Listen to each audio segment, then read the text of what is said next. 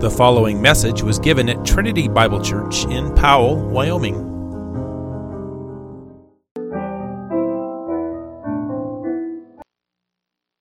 This afternoon, so if you have your Bibles, I invite you to open to the book of Proverbs.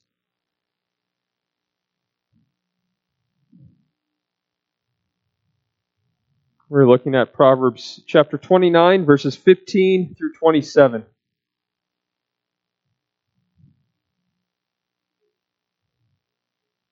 Let's now give our attention to God's Word as He addresses us, His people. The rod and reproof give wisdom, but a child left to himself brings shame to his mother. When the wicked increase, transgression increases, but the righteous will look upon their downfall. Discipline your son, and he will give you rest. He will give delight to your heart. Where there is no prophetic vision, the people cast off restraint, but blessed is he who keeps the law. By mere words a servant is not disciplined, for though he understands, he will not respond. You see a man who is hasty in his words? There is more hope for a fool than for him. Whoever pampers his servant from childhood will in the end find him his error, or he will see himself as the error. A man of wrath stirs up strife, and one given to anger causes transgression. One's pride will bring him low, but he who is lowly in spirit will obtain honor. The partner of a thief hates his own life. He hears the curse, but discloses nothing. The fear of man lays a snare, but whoever trusts in the Lord is safe. Many seek the face of a ruler, but it is from the Lord that a man gets justice. An unjust man is an abomination to the righteous, but one whose way is straight is an abomination to the wicked. The grass withers, the flower fades, but the word of our God abides forever. May He add His blessing now to His word. Well, when you come to a crossroads where you could choose either to sin or choose not to sin, why do you choose not to sin? Some of the reasoning or rationale or thought process that goes through your mind.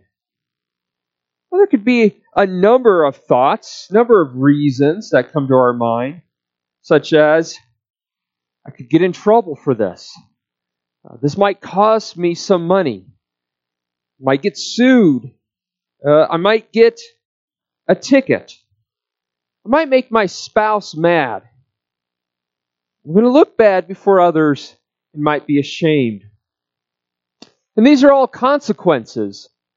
And indeed, wisdom does involve considering the consequences. That's one of the things the book of Proverbs has focused in on when it comes to what path we choose. What are the consequences going to be? However, this is the same thing we share in common with unbelievers. Unbelievers too will use this as reasons for not expressing their sin. I might get another ticket. I might look bad before others. I might make others mad. This is what is commonly referred to as the second use of the law. That is, the consequences of the law restrain sin. And while this is a consideration for God's people, we are to go beyond this. We are to go at a deeper level. We are to go at a heart level. We are called to trust the Lord, to hate sin, to love righteousness because of what He has done for us. And that is ultimate wisdom. So we're going to look at three factors for putting away sin. And the first is this: discipline. Verse 15. The rod and reproof give wisdom, but a child left to himself brings shame to his mother. So discipline of children is really one of the first restraints on sin that we face in our life. And this is something that has consistently come up in the book of Proverbs, which indicates its importance. And there's two main reasons that Proverbs places an emphasis on this. First, Proverbs 22:15 says, "Folly is bound up in the heart of a child, but the rod of discipline drives it far from him." Now, children are not born good little angels. They're just born without much ability to express their sin. As Psalm 51 says, we were conceived in sin. We inherit that sinful nature from Adam. This is why you don't need to teach children to sin. You need to teach them away from that. I still remember one pastor. He would look at a baby, say, "Baby's very sweet, but he or she is a viper in a diaper." And this makes discipline necessary. The second reason why Proverbs emphasizes this is because there's a reluctance among parents to discipline. We see this especially in Proverbs 23:13 through 14. "Do not withhold discipline from a child. If you strike him with a rod, he will not die. If you strike him with the rod, you will save his soul from Sheol." So the way Proverbs has been exhorting us, don't withhold discipline, indicates that there is a reluctance among us to discipline, or to withhold discipline. And so verse 15 argues that whereas discipline gives wisdom, that is, it teaches the child consequences. It teaches restraint. Whereas discipline gives wisdom, leaving the child to him or herself, that is not being faithful to discipline, brings shame to the mother. The child is going to be an embarrassment to the mother. But we read the opposite in verse 17. "Discipline your son, and he will give you rest. He will give delight to your heart." So whereas lack of discipline brings shame, it brings embarrassment, discipline gives you rest, gives your heart rest. Generally speaking, these aren't absolute promises, these are general. Your heart's going to be at rest in that you don't need to worry or be anxious about what your child's doing, or that he or she is bringing heartache to you.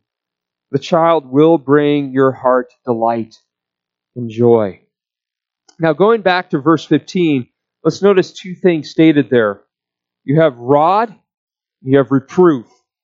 Discipline involves both consequences, so that's the rod, and then words or instruction, that's reproof. It's not always just saying stop doing that, but it also involves instruction and guiding and teaching and correction. So it's more than just reactionary, just responding to bad behavior.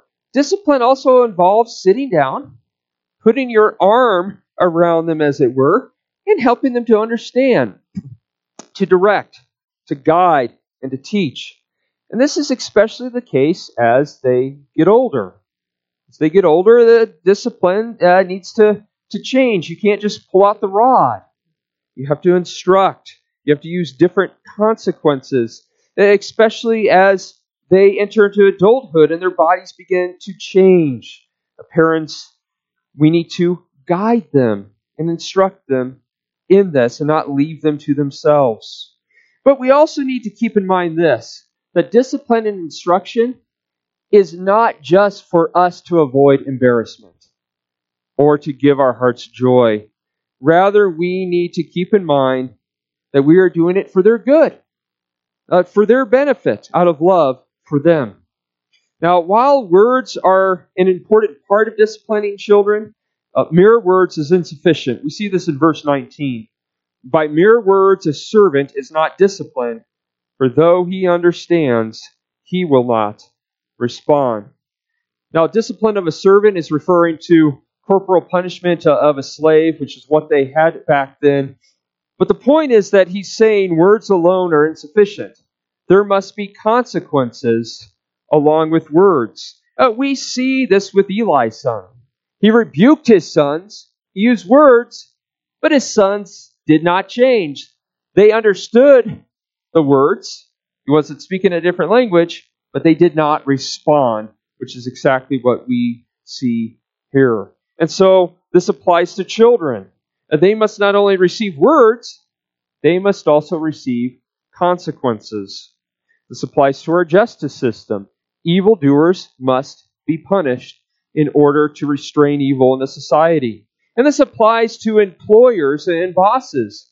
There are times for verbal reprimands, and then there are times for consequences. Suspension, demotion, so forth and so on. And we see that a refusal to give consequences does not end well. Look at verse 21. Whoever pampers his servant from childhood will in the end find him his heir. Now this is very difficult to translate because there's two words in this one proverb that are only used here in the entire Bible. And so that makes its meaning difficult to determine.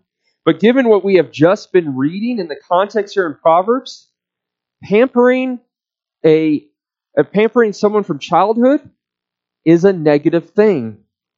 And so what the ESV translates as heir here likely means that he will see himself as the heir. This servant, the slave, is going to see himself as the son worthy of the inheritance. And so this particular Hebrew word can also be translated as insolent or thankless. But here's the bottom line. You spoil someone, they're going to turn out to be a spoiled brat. Those who do not receive consequences and are pampered end up with a spirit of entitlement, which is what we are witnessing in our society. And this brings us to a second factor for putting away sin, and that is increase. We just saw first discipline, now second increase. That is, sin increases if it is not dealt with. Verse 16. When the wicked increase, transgression increases, but the righteous will look upon their downfall. So as the wicked increase, as more and more people become wicked or express their wickedness, and the more the wicked are put in authority, the more transgressions increase. The more wickedness is embraced and becomes normalized, the more it is encouraged and increased. And one of the restraints of sin in a civil society is that sin is unacceptable by the populace. And this is why one of the goals of the wicked is to make perversity acceptable and even celebrated, while any dissenters become the outcasts. But we need to keep in mind what verse 27 says. An unjust man is an abomination to the righteous, but one whose way is straight is an abomination to the wicked. For those who are righteous by the grace of God, who have turned from their sin by the work of God's Spirit, and have trusted in Christ and are walking in God's ways, even though they may be imperfect, wickedness of unjust men is an abomination. Think of Lot. Righteous Lot, it says in 2 Peter, his soul was tormented by the wickedness of Sodom and Gomorrah. However, the opposite is true. Wicked men hate those whose way is straight, who walk in the straight and narrow, who walk in righteousness, like Cain, who hated Abel because his deeds were evil while Abel's was righteous. It was too exposing and afflicting to his conscience to see Abel's righteous deeds. And their consciences get afflicted. They want to do away with the righteous way in order to justify their sinful desires. And so as Christ told his disciples, know that the world will hate you. But here's some encouragement. The end of verse 16. The righteous will look upon their downfall. Literally, this is the righteous will look upon their dead carcasses. Just as Abraham looked upon the smoke rising from Sodom and Gomorrah, and the people of Israel looked upon the dead bodies floating on the shore of the Red Sea, the Egyptians, so also will those who are in Christ look upon the judgment of the wicked. So we take comfort in the fact that even though the wicked increase, they will not last much longer. Their judgment is sure. God wins. Our Lord has got this. He is in control. And we will soon see the judgment on the wicked. But we also need to be reminded that we have looked upon our judgment that we deserve for our wickedness when we've looked upon Christ on the cross. There, that naked, bleeding man, treated shamefully, bearing the wrath of God, is what we should have gotten for our sin. And if it wasn't for this, we would face the same fate as the wicked. Now, one of the ways that transgressions increase is when people themselves are guilty and therefore don't want to do what's right. Look at verse 24. The partner of a thief hates his own life. He hears the curse, but discloses nothing. So this is someone who divides the spoil with the thief. At least this is referring to someone who knowingly receives stolen property. Our verse says that he hates his life, not that he's cognitively hating himself, but rather the path he's walking is destructive, and so it's as if he hates himself. He's doing himself harm by living in sin. And the rest of the verse goes on to say that he hears a curse, but discloses nothing. Now, what this is referring to is that back then, when somebody discovered that somebody had stolen something from them, that their property is missing, they would bring it to the elders of the city, and then the elders would declare, kind of like a public subpoena, if anyone has any information about this, they need to come forward, and if they don't, they will be cursed. And so the force or weight behind this was a curse. If they did not come forward, they would be cursed by God. And so when the thief, or the one who's with the thief, hears this, he's not going to say anything because he too is guilty. And so we see that when people themselves are guilty of sin, they tend not to speak against it. Now the opposite is speaking rashly. Verse 20. Do you see a man who is hasty in his words? There is more hope for a fool than for him.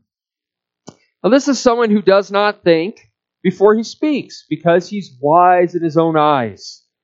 Whatever I think must be right, so I'll just spit it out.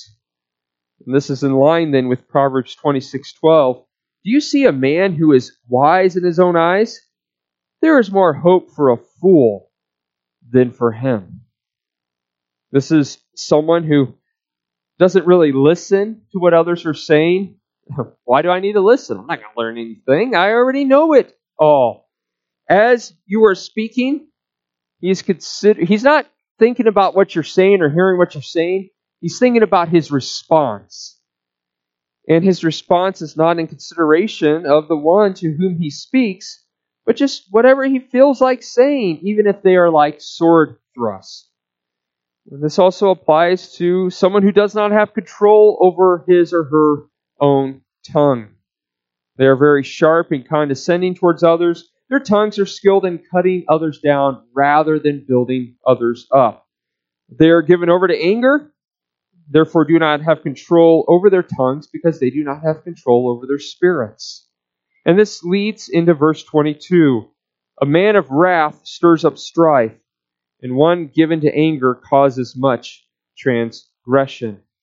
So a man of wrath or a person of wrath is a person who does not have control over his anger, but rather someone who is controlled by his or her anger. And that one stirs up strife. Does not create peace, but creates conflict, division, quarreling. However, because anger is very blinding, the person usually believes he's justified in his anger. It usually flows out of this sense of justice. I'm in the right, you all are in the wrong, therefore it's everyone else's fault.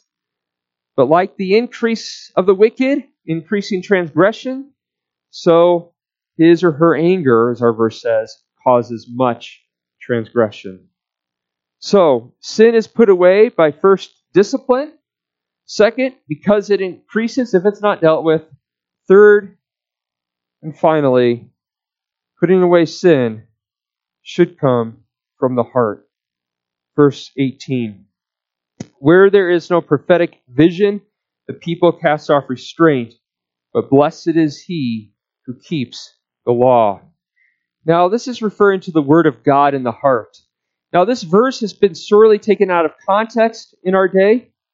Vision has been taken to mean the exciting direction or goal of a church that the lead pastor sets. And if he does not have that vision, then it all falls apart. Christ can't build his church apart from the pastor's great vision. However, this is not talking about vision in the sense of direction, but rather vision here refers to the word of God spoken by the prophets. This same word for vision here is used in Isaiah 1:1 to refer to the entire book of Isaiah, where it says the vision of Isaiah, the son of Amos, which he saw. And that's why the ESV translates this as prophetic vision. The word of God declared by his appointed ministers. What this is saying is, where there is no prophetic vision, that means where there is no declaring of the word of God, that is when things fall apart. In fact, God declared this as a judgment in Amos 8:11.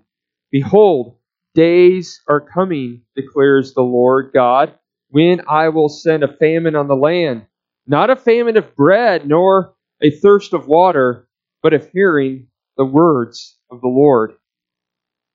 And when there is no declaration of the word of God, that is when the people cast off restraint. This Hebrew word, cast off restraint here, is literally break loose.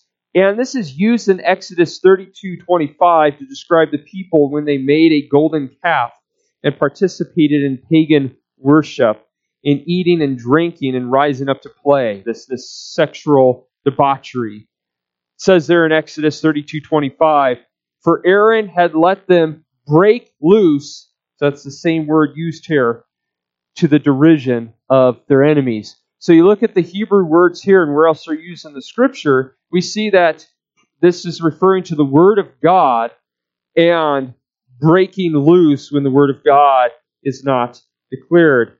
Now today, people do not receive continuing revelation from God. There are no longer any inspired words from God.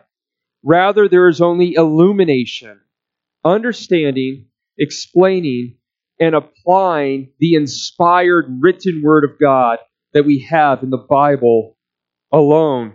God no longer gives us apostles and prophets. God gives us pastors and teachers.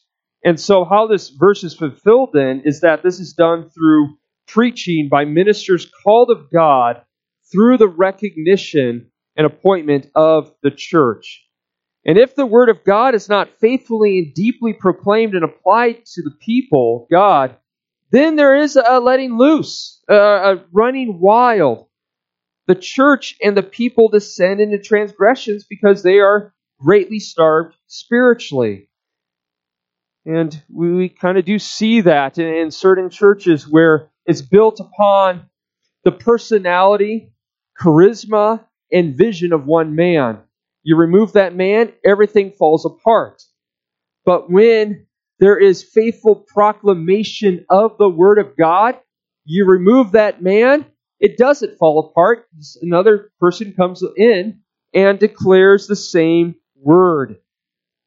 And so, as we see at the end of our verse, blessed are those who keep it, that is, keep the Word of God. This is how true transformation from the heart and casting off sin occurs.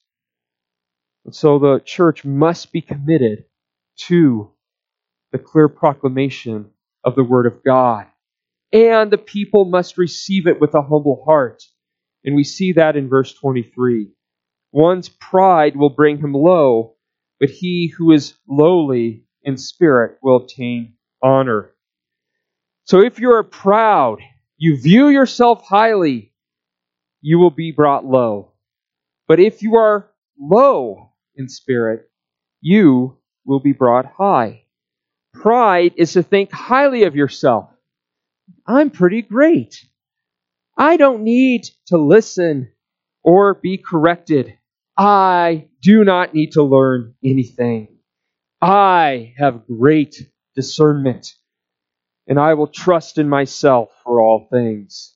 I can do whatever I want because I am right in my own eyes. I do not need to consider what anyone else has to say. I will do my own thing. But humility only comes through the gospel. Did you notice from our proverb here, it says lowly in spirit. That is lowly in heart. Truly, when no one's eye is on you. This is not saying just masking pride so that people don't see your pride while you have a proud heart within, just an outward display of humility. Rather, this is a truly humble heart. A heart that recognizes, I do not have what it takes. I must depend upon God and the means He uses and receive it with a humble heart. And it's only the gospel that brings this about. Because the gospel declares to us, apart from Christ, you can do nothing. And so we must rely fully on Christ for a righteousness not of our own. We must rely on His perfect law-keeping in our place, relying on His obedience alone for our standing before God. We depend fully on His achievements. That's what happens in the gospel. We're not called to achieve anything. We are called to rely on the achievements of another and add nothing to that. And when we sin, when we fall into sin, while we grieve, we do not depend on our grieving. We do not depend on our suffering as if our suffering in any way makes up for any of our sin. We don't afflict ourselves, withhold comforts from ourselves, beat ourselves up as if that atones or cancels out the slightest sin. There's only one person's suffering alone that fully deals with all our sin, and that is our Lord Jesus Christ. While we grieve over our sin, because it's an offense to a holy God, especially a God that has done so much for us and has loved us with perfect love, and we sin against Him, yes, that should cause us to be broken before Him. But we don't rely on anything we do to make up for sin. Rather, we rely fully on the achievements of Christ, even His achievement in being crucified and us being united to Him in His life, death, burial, and resurrection, so that we, who were once slaves of sin, are no longer slaves but are freed only because of the work and achievement of Christ. And so any obedience we walk in comes because of our union with Christ in His death, burial, and resurrection. We obey from life, not for life, based on the achievements of Christ, not in order to achieve any righteous standing of our own. When we look at verse 25, the fear of man lays a snare, but whoever trusts in the Lord is safe. So the fear of man here is where our actions are only driven by what men think of us. What we do and say stems from how someone might perceive us. And so rather than our actions being driven by the fear of the Lord, where we stand in awe of Him, and we don't want to sin against Him, regardless of whether or not men's eyes are on us, our actions are driven by how men will regard us.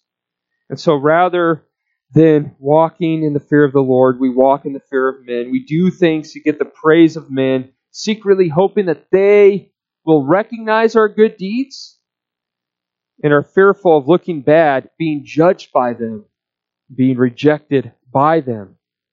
Now, while fear of man may restrain outward expressions of sin, yet, as our verse says, it turns out to be a snare. It's not genuine. You've been taken captive by the opinions of men, always wondering what they're thinking of you, how they're judging you, whether or not you get rejected or accepted. It really becomes a covenant of works, very works-based, where you're performing to please, working to be accepted, and to keep people's acceptance. But the opposite of this is trusting the Lord, as our verse here says. Trusting the Lord is the way out of fearing man. You trust Him for your justifying verdict, that declaration that you are righteous and accepted in the Beloved, not based on your performance, but based on the performance of another. So you don't need to perform to please in the sense of trying to win or secure acceptance. Rather, you seek to please the Lord out of acceptance that you have guaranteed to you in Christ, because He is forever pleased with you in this sense, in the Beloved, based on the merits of Christ, resting in all that He has done to earn acceptance before God. And when we are falsely accused, or our name and reputation is marred by the false accusations of men, we trust in the God of justice, who will vindicate us on the day of judgment. And speaking of this, we finally come to the last verse, verse 26. Many seek the face of a ruler, but it is from the Lord that a man gets justice. So seeking the face of a ruler means to seek justice from him, which is appropriate because God has put these men in place for that purpose. They don't bear the sword for nothing. But, as most of us are probably aware, the justice system isn't always just. This is why our hearts must seek and trust in our perfectly just and righteous King, who knows us, who loves us, who will give justice, and who will execute perfect justice. And any justice we get on this earth, in the meantime, is ultimately from Him. We can trust Him for this because He is the one who, so concerned for His justice, had His Son crushed in our place so that justice may be satisfied.